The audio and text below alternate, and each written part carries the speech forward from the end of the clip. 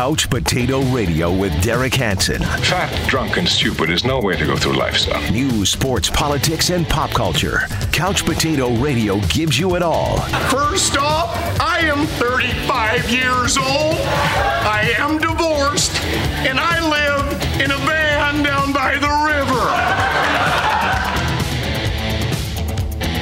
Just got a road warrior report. Fog down in kind of the southern part of the valley as we get closer to the tri-state area is getting a little, right when the corners of the North Dakota, South Dakota, Minnesota meet, it's getting a little bit foggy down there. And so just keep that in mind as we go through the evening. Again, a busy show for you tonight, and we'll get things started with an old friend of mine. I actually think we have pictures of us because our mothers went to high school together when we were like just little kids. Dusty Haug from the Haug Fur Company is with us. Hello, sir. How are you? How are you doing, Derek? Not too bad. It is that time of year. We're talking a little coyote hunting. You got a big shoot coming up here in, just a couple of weeks, the weekend after the Super Bowl, right? We do. February 7th is the check-in date on the Friday night at the American Legion in Barnesville. You talk about those pictures. I think we were both probably a lot thinner in them. Well, yeah, I still had a big round belly, but anything's a lot thinner for me, believe me. Trust me. Yeah. And one thing about it, I didn't have hair, so I always say I was born bald, I'm going to die bald, so I got that going for me. Just a little fuzz in between. Right, exactly. No, it's a very Charlie Brown looking type of situation. It still is. Oh, man. Yes. Yeah. But no, talk about this a little bit. There's still just a huge influx of coyotes all throughout the region, isn't there? Yes, it's that's kind of why we're having the tournament. I didn't ever come up with the idea. I'm not that smart, but my wife Sarah, we're in the business. And last it would have been 2 years ago, we went. Her and I hunted in a tournament out west, and she had a good time. And she said, "Why don't you do that?" And I don't like doing that. It's a lot of work to put these things together. Exactly right. I got enough to do. So she put all the details together for me, and I pretended like I was the face of the tournament, and it worked out really good. She started rallying up sponsors, and it just kind of developed into something where we had it on the worst day of the winter last year. We got a foot of fresh snow, so it really hurt our teams. I think we only had about 20 teams enter, and if there wouldn't have been, it probably would have been close to 50. And we're trying to kind of make it like a so even your average guy that goes out or doesn't even hunt coyotes but wants to give it a try has an opportunity to get in with some of these guys that are really good at it and pick their brains and maybe win a gun or two. And we got lots of good sponsors, lots of stuff. Guys from Fargo, that are that coyote hunt. And these guys, it's every kind of person. A lot of times you get that. People think you get that stereotype of a hunter or trapper, and these guys come from every walk of life that you can, and it's fun to listen to different methods they use to hunt the coyotes, and it should be a really good. The weather is looking, obviously, I know where we live, so that can change tomorrow. Right. We're looking like we're in a good weather pattern, so it should be quite a eventful night. Talk about that. There's got to be a strategy about it. When I used to drive truck, rarely would you see one. For sure, there's.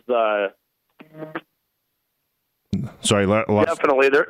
No, that was my fault. I had something going on here on the phone.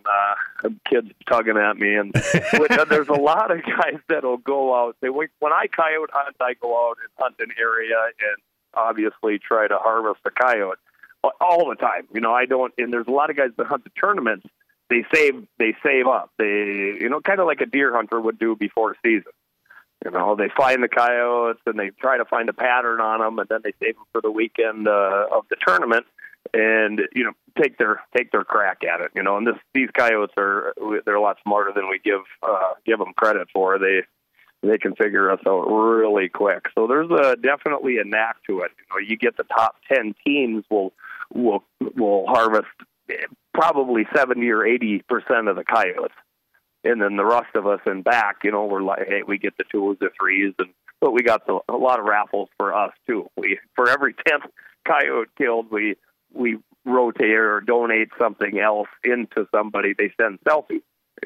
You take a picture with the coyote, and that's how we kind of eliminate the cheating. And you send your selfie, and we keep track of how many selfies come in, and every 10th 10th selfie, they win something. And on the 100th coyote, if they get that many, we got some beautiful prizes. 75 will give away an AR-15, and oh wow, the 100th coyote will give away. It's a beautiful Jack Daniels table. You can see it if you go to our Facebook page. It's Haug Fur Company, and you can check out all the list of prizes. And we're still adding. Every 25 coyotes after 100, we put in another gun. And after we pay for the whole tournament, then we go back and donate it back to. Most of it goes back to our sponsors, like the Wild Rice Conservation Club up in Twin Valley, and all sorts of the Rod and Gun in Barnesville, and MPHA, County Pheasants Forever. It just all the little outfits that help us put it on. Well, that's great. Again, like this event going on, if you like the Haug Fur Company on Facebook, it's an easy search, and HOUGH is how you spell that. What has been going on over the past, 20 years, would you say, that the coyote influx has happened throughout the region here? Because when you and I were kids, you would never see one. No, it was a trophy. That in fact, a good friend of acquaintance of ours, Dave Novel, he was talking about. I think he caught his first coyote in 1991. We were loaded with fox. There was fox all over the place, and the coyotes have just, they thrive. They adapt. And you see in cities down south, right, running around in El Paso. They're just they figure out how to survive, and that's it's to their demise sometimes. Because they end up in the wrong spots. And what we do, sometimes we get some grief calling it a tournament, and some people don't agree with, that we get together and hunt coyotes and give prizes away. These guys are all hunting coyotes anyways on that weekend. These guys hunt coyotes religiously all winter long, and they do the wildlife a huge favor by maintaining a pretty healthy population of coyotes. Yeah, no question. Well, I mean, it's been just crazy, and you hear stories. I mean, actual horror stories about, whether it be farms having to deal with stuff, poor domesticated animals having to fight these things off. It's kind of scary. You don't want Fido having to get in some type of tussle with the coyote. I mean, really, if you live in a farmstead right now, I wouldn't really want my dogs to be out there alone. No, we're because the price is up. They've been handled pretty well here the last 5 years. It's where people can't trap and hunt is where they're having the issue. I mean, you always have issues, but the less the more controlled the population, they don't need to brave. They don't need to be quite as brave if they're not competing for food everywhere. When there's a lot of them and they're sick or they start spreading diseases, then they have to get brave to survive. It's not a choice when they have to eat your right. Well, exactly. I know what I'm like when I'm hungry. It's like the Snickers commercial, right? Exactly right. Exactly right. Got a text message in here, Dusty. We're talking with Dusty Haug from the Haug Fur Company. If you like his Facebook page, you can find out about this big coyote hunt coming up a week from Friday. And it's an all-weekend affair? Is that... No, it's not. Okay. You can start hunting Friday night, right? With all the thermal and night vision stuff. So as soon as we do a rules meeting at 6:00, and you get your blocks, and we tell you how to take the selfies and do the check-in. And there's you can't use dogs or snowmobiles or anything. It's one pickup, 2 guys, no help. So you have to hunt the coyotes with your 2 guys, and that's it. And we got high school kids doing this, and so we don't need any cheaters. We don't need it. And if you cheat, we're gonna make you known. It's pretty simple, there's not a lot of rules, but we go through all those rules at 6 to probably 8:00 on Friday night, and a lot of guys will start hunting immediately, and they won't sleep until the check-in until the Saturday night at 6:00. All right, so it's Friday through Saturday night essentially. Okay. Yep, and that's when we would give away all the guns and the door prizes, and And public's welcome. It's kind of a neat, unless they want to stand there and yell at us. We don't need protesters. No. That's, no. Just think about someone's little poodle getting torn apart. Okay, if that makes you feel any better. Yes. We'll say the check-ins at your house. We'll give them your address. So listen, I wouldn't have a problem. I got 3 golden retrievers, man. I take them out in the gravel road sometimes. I got my head on a swivel. Okay, for that very reason. That's the last thing I need to see is Vinny getting torn up by a pack of coyotes. Oh, I hear you. I hear you. As far as that, and you've run across a wolf recently, right? I mean, they are around, aren't they?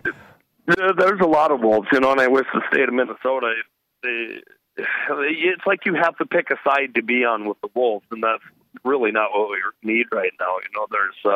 There's plenty of wolves all over, and they're, like we were talking with the coyotes, when there's too many, they have to get brave, and that's what's happening now. They're getting closer to sites, and we have some people in office in Minnesota that won't.